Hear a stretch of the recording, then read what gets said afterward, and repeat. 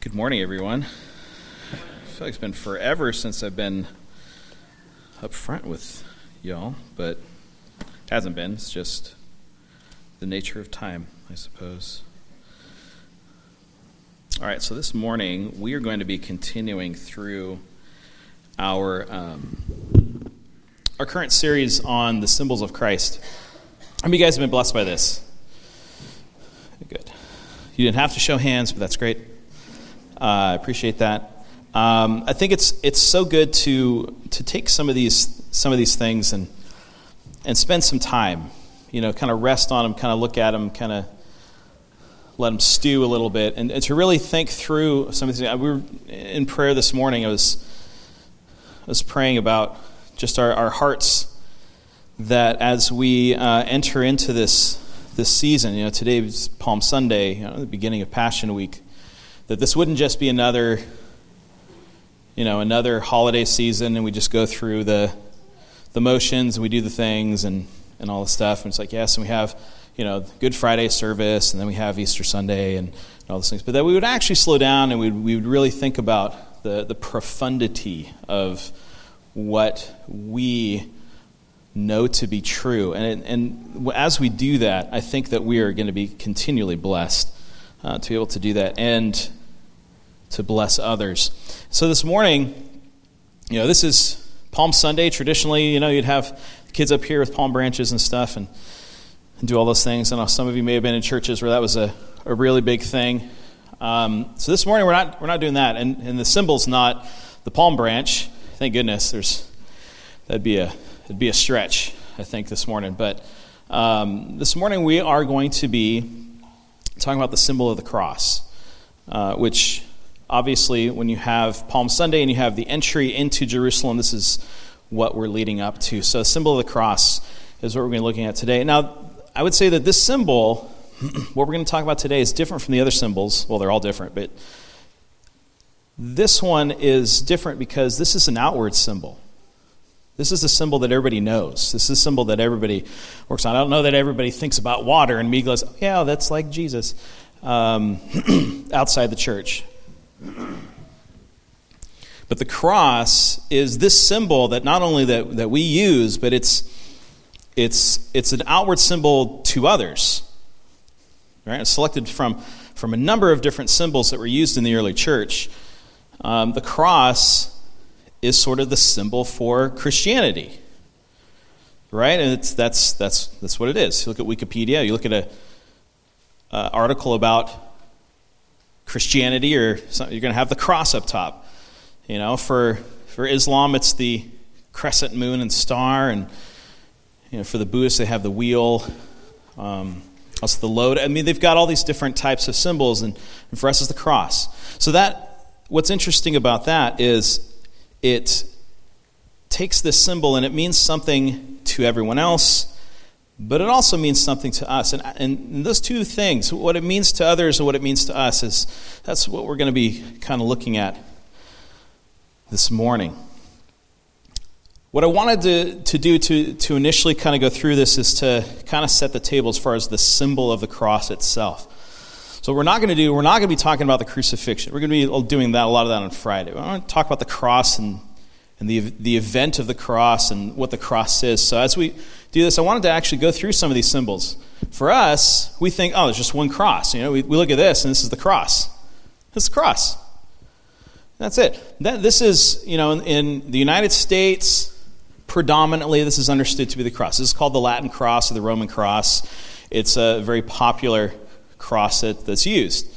And this picture, obviously, it's not photorealistic to what a lot of the crosses may have looked like, but it was pretty common to look like this. That's the Latin cross. That's the most understood cross. Next one should be familiar to us. This is the Greek cross. This is actually the one that we use. This became popular in the 400s or so. But the Greek cross doesn't have the longer post. It's kind of uniform that way. If you've seen the Jerusalem cross, it's sort of based on this cross. The Jerusalem cross, which I don't have a photo of, the Jerusalem cross is different. It has four more in each, or has one in each of these four spaces here, and it represents the gospel going out from Jerusalem in all four directions. So it's pretty cool. So anyway, it's a Greek cross. That's kind of the one we use here at Refuge for just the symbology of it. Red Cross uses this one. Switzerland also. Interesting.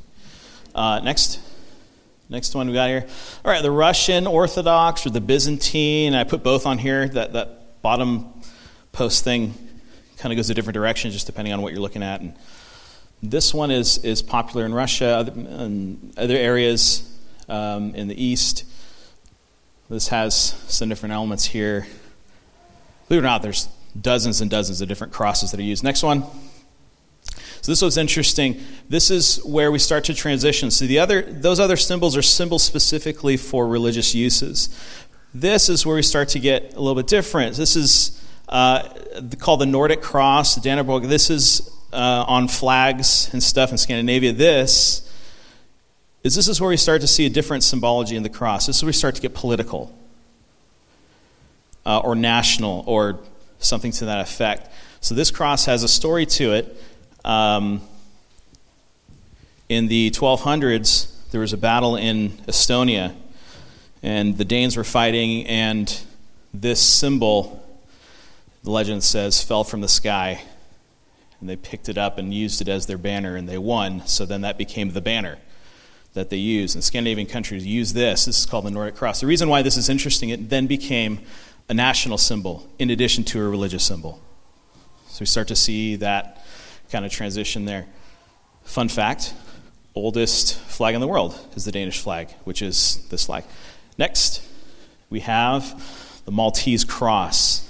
Some of you may have seen this. Any of you who are familiar with know people who are in fire departments, this is very common to be used for fire departments. But this is actually part of the Maltese grouping of crusaders from Malta. That's why it's called Maltese. It can have a number of different shapes, variations to it, but it looks similar to this. This is a different type of use of the cross. This became a sort of militaristic kind of cross, and we use it differently today. Right? So the symbol of the cross means something different there. This was used by crusaders. Speaking of crusaders, they also would use the cross as sort of a rallying point. If you guys have seen pictures from the Crusades or things like that, they'd have this massive cross that would go in front of the army, almost akin to what the Jews would do with the Ark of the Covenant. They'd bring it out there, and it was covered in precious metals and things, so it would shine and stuff, and it was this big beacon that was used. And so the cross became militaristic as well. Next one we got the crucifix. Okay, so the crucifix, depending on who you talk to, obviously this is used by, well, not obviously if you don't know, but this is used by the Catholics. Roman Catholics will use this to actually have a figure of Christ being crucified. This is not a very, compared to some of the other symbols, this is relatively newer to the whole cross thing. So this is around the 600s is where this popped up. It wasn't really used before that. And it's not used a whole lot in Protestant denominations. But yeah, some people still have them, things like that. But next, we got this. The Chi Rho. Have you seen this one before? Yeah, so the Chi Rho, this is an old one. This is another one that the use of this is a little different. Back in 312 AD, the Emperor Constantine, Emperor of Rome, was having a battle on some bridge. I can't remember now which bridge it was, but there's two visions that connect with this. One vision where he sees a cross, some sort of cross. He sees this first in a dream, and then he has another vision later while they're marching, and it looks more like a traditional cross, and the stories kind of get mixed. But that X-looking cross, he told his whole army to put that on their shields, and that became the symbol that they took. And he'd see this vision and would say, in this symbol, conquer, or in this sign, conquer. Later on, the stories are kind of put together, and you see this is the Chi Rho. The reason it's called Chi Rho, those are the two letters in Greek they have there. And what they've come to understand it to mean is you see like there's a person, that row, on a cross. And so it's supposed to kind of be a more text-driven or symbol-driven sort of idea. You could kind of think that maybe the crucifix kind of came from this idea of someone on the cross. But again, this was used politically. This then became a banner that was used for the Roman Empire, for the Romans, for the Roman Church. And so this became, again, a national symbol and religious symbol. So now we're mixing all these different things. So the cross is more than just what we use to identify Christianity. The cross has been used by a lot of different groups. And this isn't even counting all the other religions that use it. Like the Hindus use it in a different form and all these different things. But the cross is this outward symbol that's used in a variety of different ways. And you go to the next slide. Today, presently, it's not always used religiously. So, it's used as like a fashion piece. I would not pay for that shirt. But it's just a fashion icon. It's just added to things. And this is where we start to see the deterioration of the symbol of the cross. You have it just used, put onto things to where it sort of has no meaning anymore. At least not any meaning that was attributed to it before. I don't think that you could say this is a Christian skirt that we have, right? Clearly Christian because of all the crosses upon it, right? So we can take that down. But the idea and the concept of the symbol of the cross, as we look at it, there's a way the world looks at it and they see it, and it can be used for a variety of different things, right? Political uses for the military, uses as a rallying point, for fashion, for different things. So then the question really becomes, what's the symbol all about then? What is it really? Well, let's look at the scriptures. The verse that we're going to kind of start out with, it's going to be this underlying passage, and believe me, we're going to be going through a lot of different scriptures today. 1 Corinthians chapter 1, verse 18. For the message about the cross is foolishness to those who are perishing. But to us who are being saved, it is the power of God. This gives us the two categories that we really see. All right, there's the cross that's seen by everyone else, and then there's the cross to those who are being saved. And it means two different things completely. We actually have two categories here. We have the perishing. So the perishing, those who have no hope of salvation, they see the cross and they see something different. Versus those of us who see that and see almost a turning on its head of their understanding of the cross. But let's continue on here. For those who are perishing, they see the cross as shameful. At least those who were closer to when the crucifixion took place, it was shameful. This was not a symbol that people used. This was not commonly used. In the time of Rome, this was not a symbol you would see on a shirt. Nobody's wearing that. It was seen as a grotesque and horrible and terrible symbol. Disgusting. And in fact, if you have a moment for light, entertaining reading, you can read Cicero, where he talks about the crucifixion itself should not even be thought, shouldn't even be brought to mind by Roman citizens because it is so terrible. They definitely shouldn't look at it. They shouldn't listen to it. They shouldn't be present when it takes place because it is that grotesque. And in fact, they had to develop new terminology. The word that we have, excruciating, comes from the term for the cross because they had to think up a new word for the level of pain that they had. Most people think that the Romans came up with crucifixion. They didn't, but they perfected it. They made it a science. They were able to mass produce it. Like McDonald's and hamburgers, Rome mass produced crucifixion and perfected it to where it was a science. Roman citizens were not allowed to be crucified. It was seen as not only too shameful, but just it was seen as a horrible fate to put on a Roman citizen. And the only reason a Roman citizen would be crucified would be because of treason. Let's look at a couple verses here, because it's not just the Romans that see it as shameful. Look at Deuteronomy. If a person commits a sin punishable by death and is executed, and you hang the corpse on a tree, his body must not remain all night on the tree. Instead, you must make certain to bury him that same day. For the one who is left exposed on a tree is cursed by God. You must not defile in which the Lord your God is giving you, defile the land, in which the Lord is giving you as an inheritance. The idea and the concept of hanging on a tree, and honestly, that idea between the cross and hanging on a tree is a synonymous idea, at least in the ancient world. Even in the Old Testament, even in the law, it says that anyone who hangs on a tree is cursed. Look at Hebrews. Keeping our eyes fixed on Jesus, the pioneer and perfecter of our faith, for the joy set out before him, he endured the cross.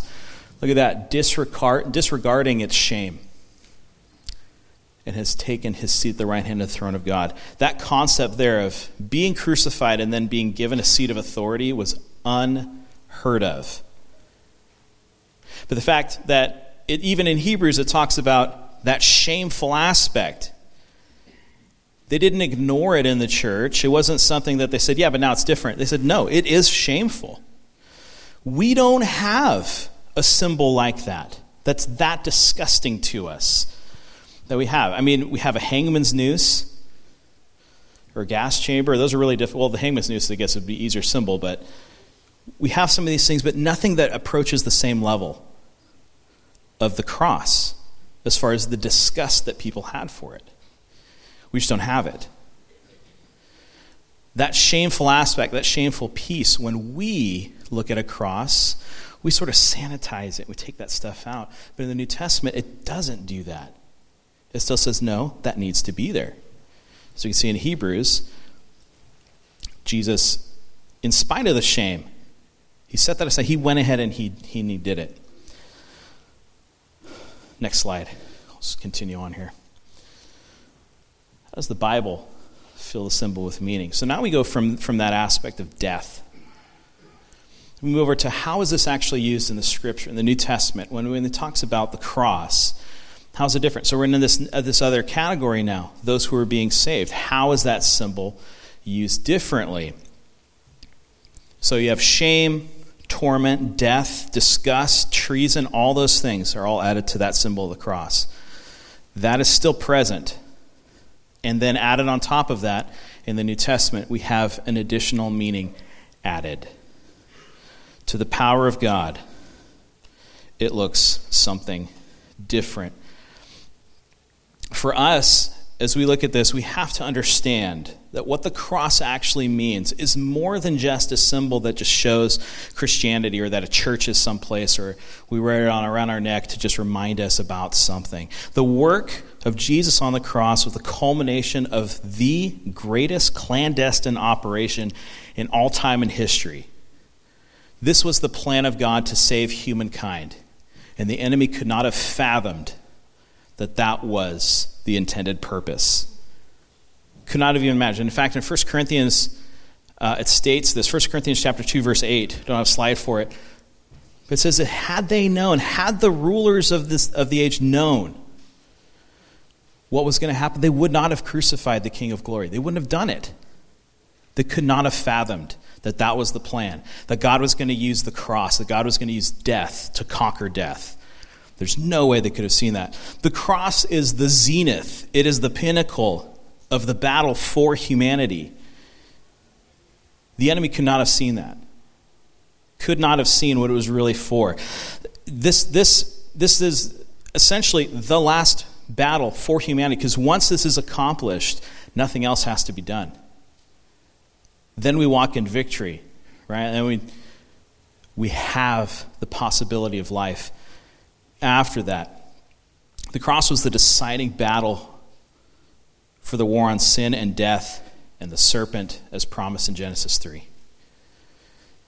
It's not the end, but it's the finishing of that battle. It's the conquering of death. And to imagine that Jesus would come to earth, and he had to come to earth as a man, to then die. For what purpose? So that he could conquer death. He had to die himself in order for that to take place. And for all of us to understand the depth of our sin, the cross was used. For us to understand what it really cost for our salvation. The ultimate promise of life could not have been possible if we didn't have this conquering of death. Just would not be possible. Let's move on here. We're going to talk about cheerier things now. So what does it mean to us? Well, let's look here. Next slide. Willing sacrifice. Let's go ahead and put those verses up here. Look at this. Galatians 1, 3 through 4. Grace and peace to you, God and Father, our Lord Jesus Christ, who gave himself for our sins to rescue us from our present evil age according to the will of God our Father. Titus chapter 2, verse 14. He gave himself for us to set us free from every kind of lawlessness and to purify for himself a people who are truly his, who are eager to do good. Look at this. He gave himself for us. Next verse should be really well understood by all the married people in the room and everybody else who's read through Ephesians. Husbands, love your wives just as Christ loved the church and did what? And gave himself. Understand what this means. We're talking about a willing sacrifice. Jesus himself says, nobody takes my life from me. I give it up freely. He could easily have come off the cross. He could easily have dulled his own pain in some way, but he didn't. He gave himself willingly. He was a willing sacrifice, hearkening back to this idea of Isaac, willingly giving himself as a sacrifice. And for what purpose? So that he might present the church to himself glorious. Let's move on. Next, to reconcile, to make peace. See, all these different things, this is what we're adding to our understanding of what the cross is and why the cross had to take place. Let's look at these verses. Back to Ephesians chapter 2. For he is our peace, the one who made both groups into one and who destroyed the middle wall of partition. This is talking about reconciling Jews and Gentiles, the kingdom and the kingdoms, them being brought together. The hostility when he nullified in his flesh the law and commands and decrees. He did this to create in himself one new man out of two. This is talking about the church. Thus making peace and to reconcile them both in one body to God. So we have a reconciliation of Jews and Gentiles, and we have a reconciliation of that body to God himself. And how did he do it? One body to God through the cross, by which the hostility has been killed. Romans chapter 5. And we have peace with God through our Lord Jesus Christ, through whom we have also obtained access by faith to his grace in which we stand. We rejoice in the hope of God's glory. We have peace with God through Lord Jesus Christ. The only way that could ever be possible is through the cross. Next. For while we were still enemies, we were reconciled to God through the death of his Son. How much more, since we've been reconciled, will we be saved by his life? So this, again, it starts the cross, but that's not the end. There's still more. And obviously we'll be talking about that next week. 2 Corinthians 5. In other words, in Christ, God reconciled the world to himself. See that reconciliation? Christ did that through the cross, not counting people's trespass against him. And he's given us the message of reconciliation. That reconciliation is now our understanding of the gospel. That only comes through the cross. For God was pleased to have all his fullness dwell in the Son, and through him to reconcile all things to himself by making peace through the blood of his cross. Through him, whether things on earth or things in heaven. So understand this. It's only through the sacrifice, it's only through the cross that it's made possible to have life, to have reconciliation, to have forgiveness, to have peace It had to go that way. See, that was the promise. That was the promise given years and years ago in Eden. That they would arrive again at this close relationship with God, but sin had to be dealt with. Sometimes people ask, well, couldn't God just forgive people? And it's okay. He couldn't do that and still be just, because there was a payment to be made. There was an enemy to vanquish. You can't just have the good stuff. You got to deal with the bad stuff so that we can get to the good stuff. That's my low shelf assessment on the whole thing. Next slide. Look at this, redemption. Look at these verses. Hebrews chapter 9. He's entered once for all the most holy place, not by the blood of goats and calves, but by his own blood. So he himself secured eternal redemption. Verse 14. He delivered us from the power of darkness and transferred us to the kingdom of the Son he loves, or the Son of his love, in whom we have redemption and the forgiveness of sins. Romans chapter 3. This follows the popular verse that we know. All have sinned and fallen short of the glory of God, but they are justified freely by his grace. I think we should follow up that verse a lot more often with this verse. I think it'd be good. But they're justified freely by his grace through the redemption that is in Christ Jesus. God publicly displayed him at his death as the mercy seat accessible through faith. This was to demonstrate his righteousness. So we have this public display of the sacrifice. Again, this is part of the shame of the cross. People hung naked in front of everyone, suffering, sometimes for days. That was part of their punishment. Again, this perfected execution. It was seen as perfected because it would allow for maximum amount of pain and torture before the end, and it was all done publicly. Next. Christ redeemed us from the curse of the law by becoming a curse for us, because it was written, "Cursed is everyone who hangs on a tree." We just read that in Deuteronomy. This passage from Galatians 3. He became for us that curse. And that's super important. Because if he became that curse, then what happened to Jesus on the cross? He died. It's dealt with. Galatians 4. But when the appropriate time has come, God sent out his Son, born of a woman, born under the law, to redeem those who were under the law, so they may be adopted as sons with full rights. We had to deal with the problem before we could get the gift of eternal life. Next slide. Cleansing. We'll get more verses here in a second. Anyone keeping up? Keeping up with the verses? It's a lot of flipping, I know. Yeah, I heard one time, this really convicted me when I would preach or teach. So sometimes we preach for half an hour, 45 minutes, an hour. How often are we actually using the word? Because the word is the only thing that has any power. So really I could stand up here and just read the Bible, and we'd actually all be better for it. So anyway, this morning you're getting extra doses of that. Cleansing.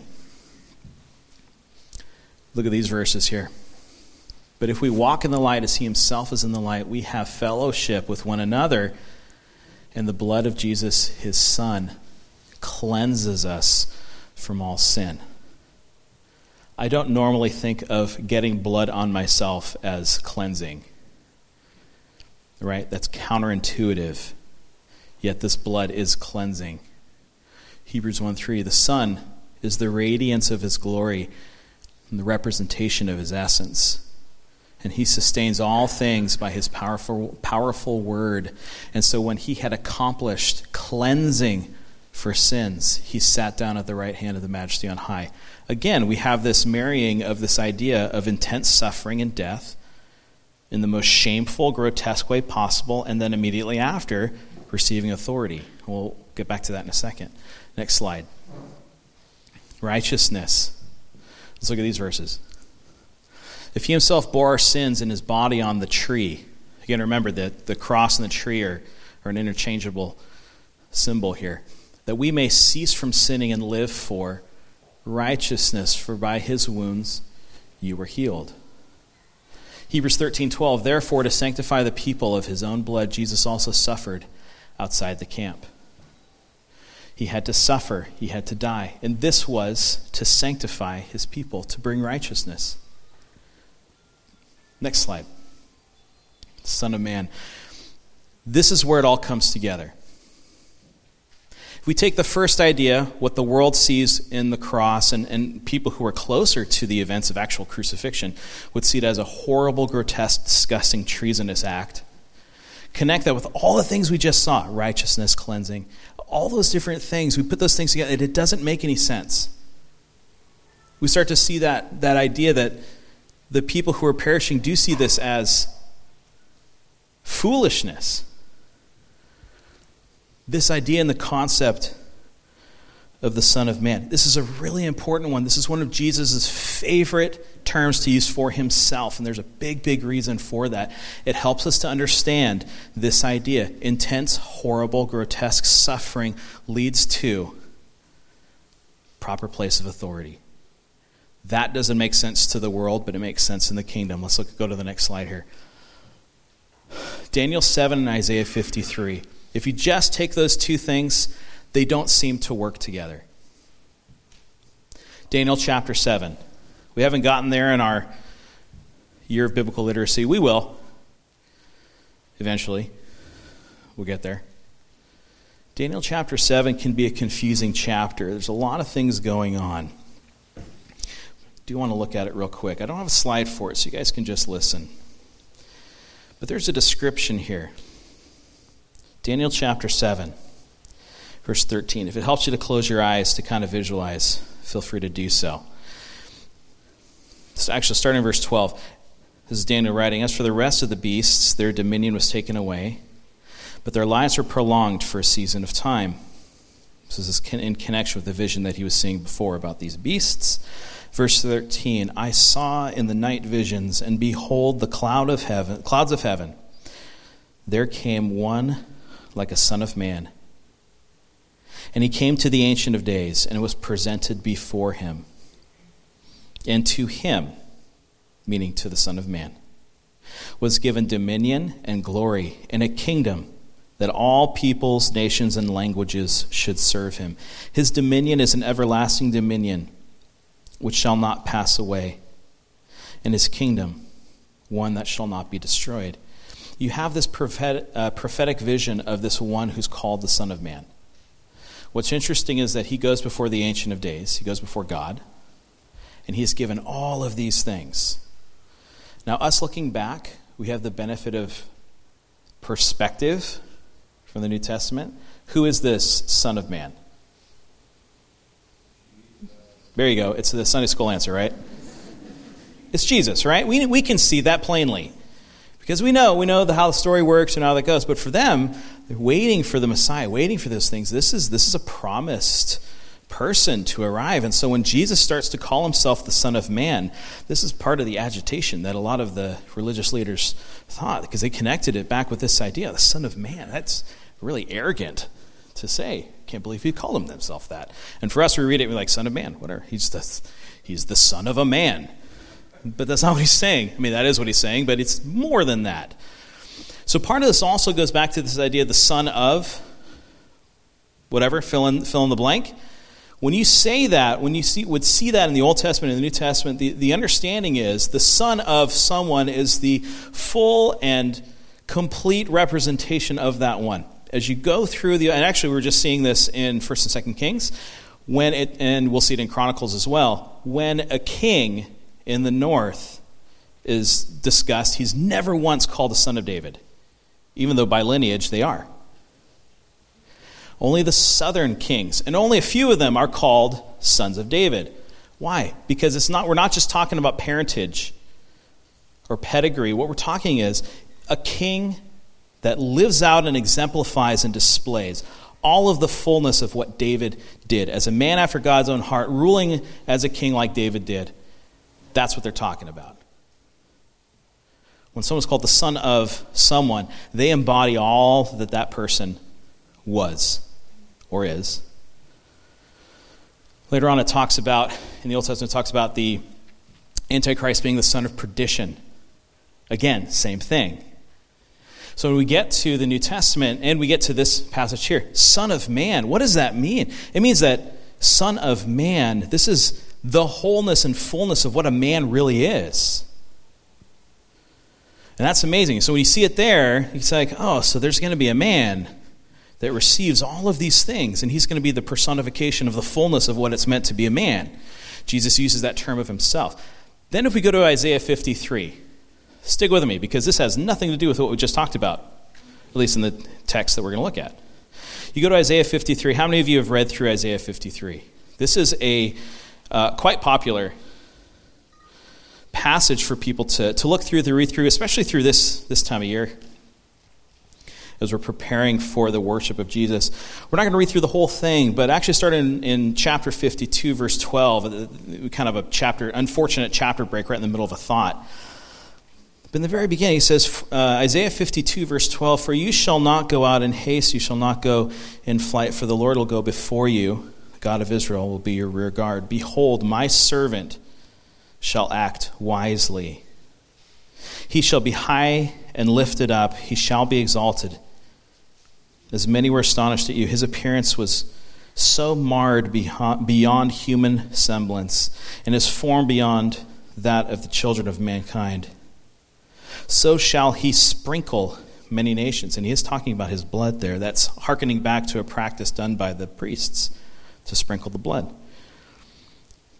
But he's not just sprinkling Israel. Notice here, he shall sprinkle many nations. Kings shall shut their mouths because of him.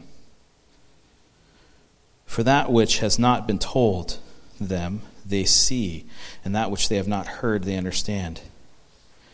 Now into Isaiah 53, who has believed what he has heard from us, and to whom has the arm of the Lord been revealed?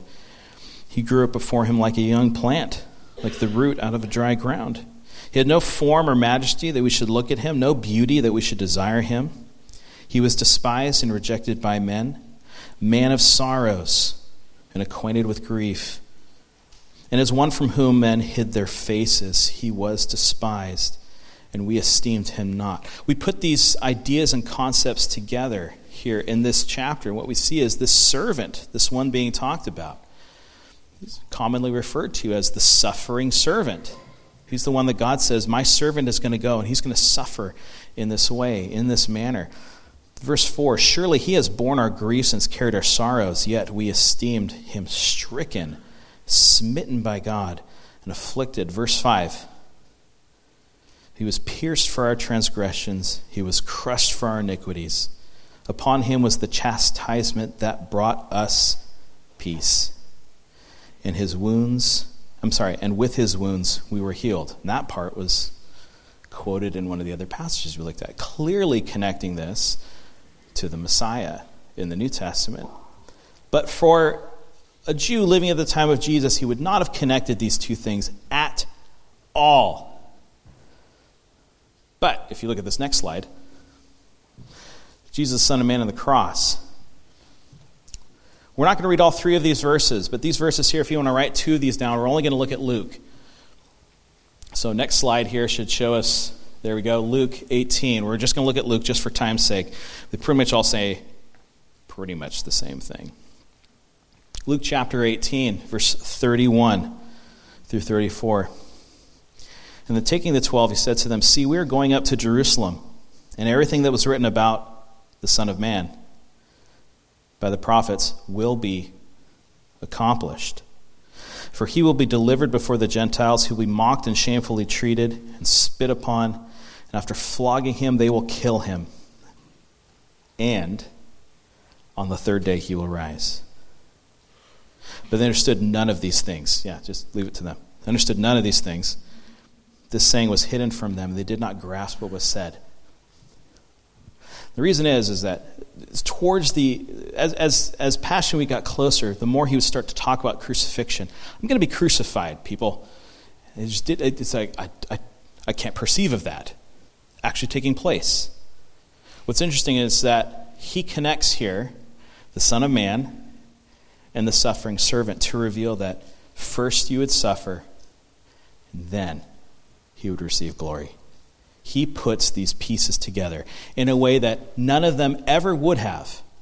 Because why would a great king, why would one who would be given a kingdom by the Ancient of Days suffer on a tree? They could not put those pieces together because they did not see the whole picture. This had to be done to win this war, the war for mankind.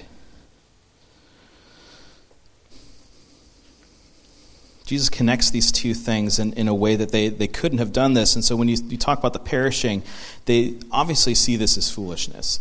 They see these things and they cannot put the two pieces together. Jews couldn't do it because they could not perceive that the Son of Man would be connected that way. And the Romans are just utterly grotesque by crucifixion anyway, so they would never listen to anybody who was crucified. It was disgusting to them. And in fact, if you look at some of the archaeological finds, you find in some Roman places of worship mocking Christianity. They show a person on a cross hanging and have like a donkey's head on them. I don't know why, but they thought Jews worship donkeys. I don't know. But just mocking this whole idea. They also regarded just Christianity as just another weird sect off of Judaism, offshoot. So they put this whole concept. They said, this is weird. This is enough to be mocked, to be made fun of. They could not put those pieces all together because they could not see the beginning from the end and the end from the beginning as our God has revealed to us. By taking the cross as a general symbol for Christianity, we then take this foolishness and we put it ahead and say, this is actually our banner. This is actually how we should be identified. The reason is because Jesus was God, very God, and he became man, Son of Man. And he lived and endured this thing on our behalf for us. And those concepts don't make sense. Why? Why would he do this? Why would he willingly do this? No one would willingly be crucified. This is madness. Absolute madness.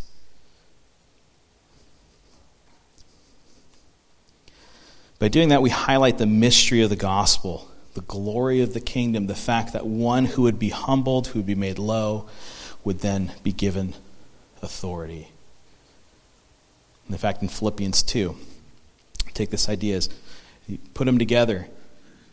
As low as Jesus goes down, from being God, very God, in the throne room of heaven, to then being as low as not just a human, but then a human who was killed, and not just killed, but killed on a cross.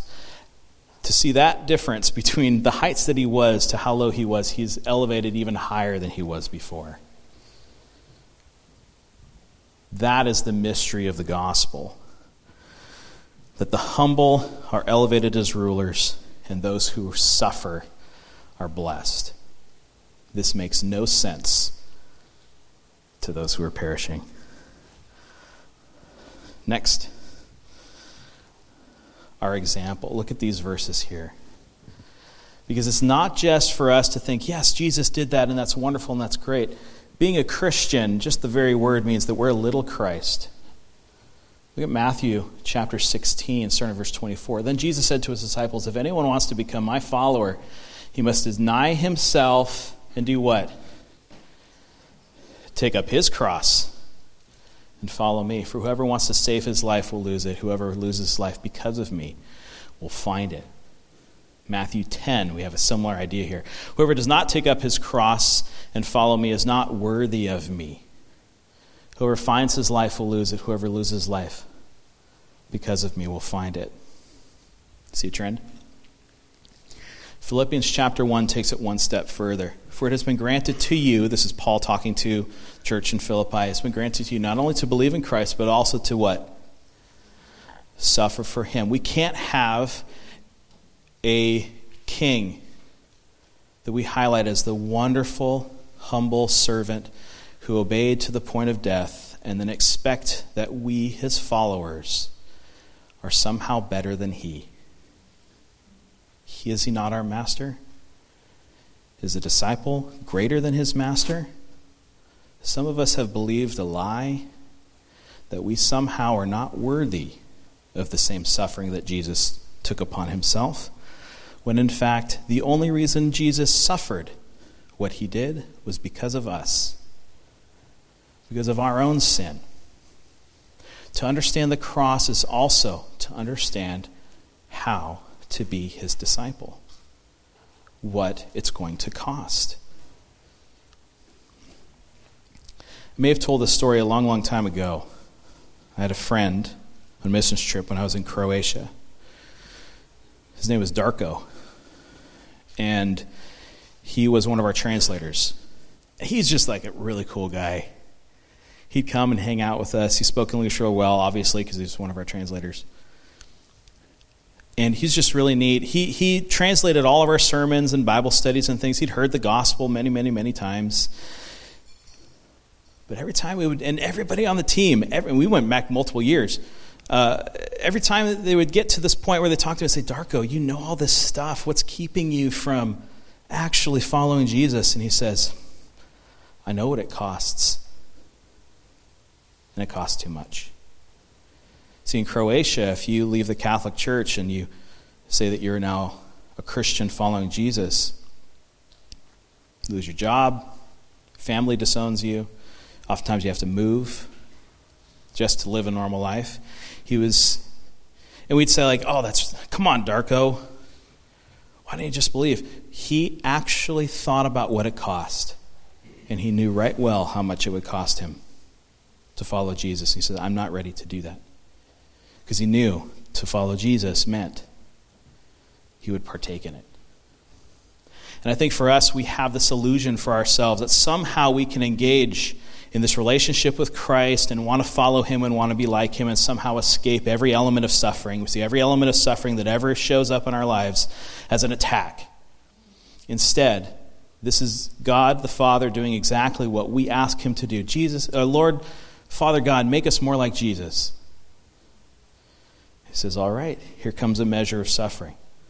No, take it back, stop. We have this tug of war where the Father says, I know what I'm doing. My perspective as God is greater than yours. God is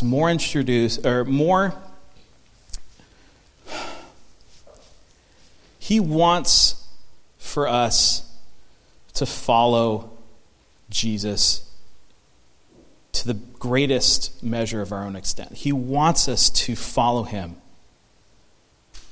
in a real way. He wants us to actually take up our cross and follow him, which means that we'll have this introduction of suffering into our life. Because the rest of this world does not hold to that. Sees it as foolishness.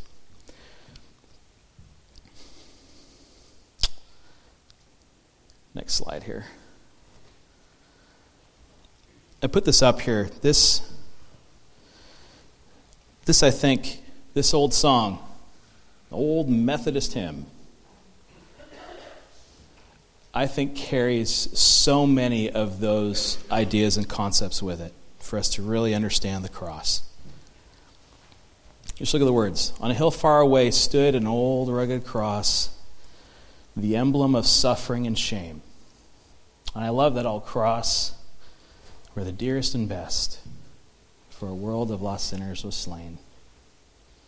So I'll cherish the old rugged cross till my trophies at last I lay down. I'll cling to the old rugged cross, exchange it someday for a crown. You can see in every one of these verses highlight the shame of the cross and the glory of Jesus. Every refrain. Let's look at the last verse here. To that old rugged cross I'll ever be true, its shame and reproach gladly bear. Then he'll call me someday to my home far away, where his glory forever I'll share. Father, I pray that we would know and understand what it costs to be a disciple of Jesus. Lord, I pray that we would see the cross just as those who are being saved, Lord, as the power of God, the power of salvation, the power over death, the victory over our sin. Lord, I pray as we prepare our hearts to worship your Son on Good Friday, Lord, to remember the sacrifices made for us, his torture, his wounds, his suffering, and his death. Lord, I pray that we would remember what it costs to be a follower of you. And I pray, Lord, in spite of whatever suffering you bring into our lives, that we would willingly endure it. Lord, that we might live lives worthy of the gospel. I pray this in Jesus' name. Amen.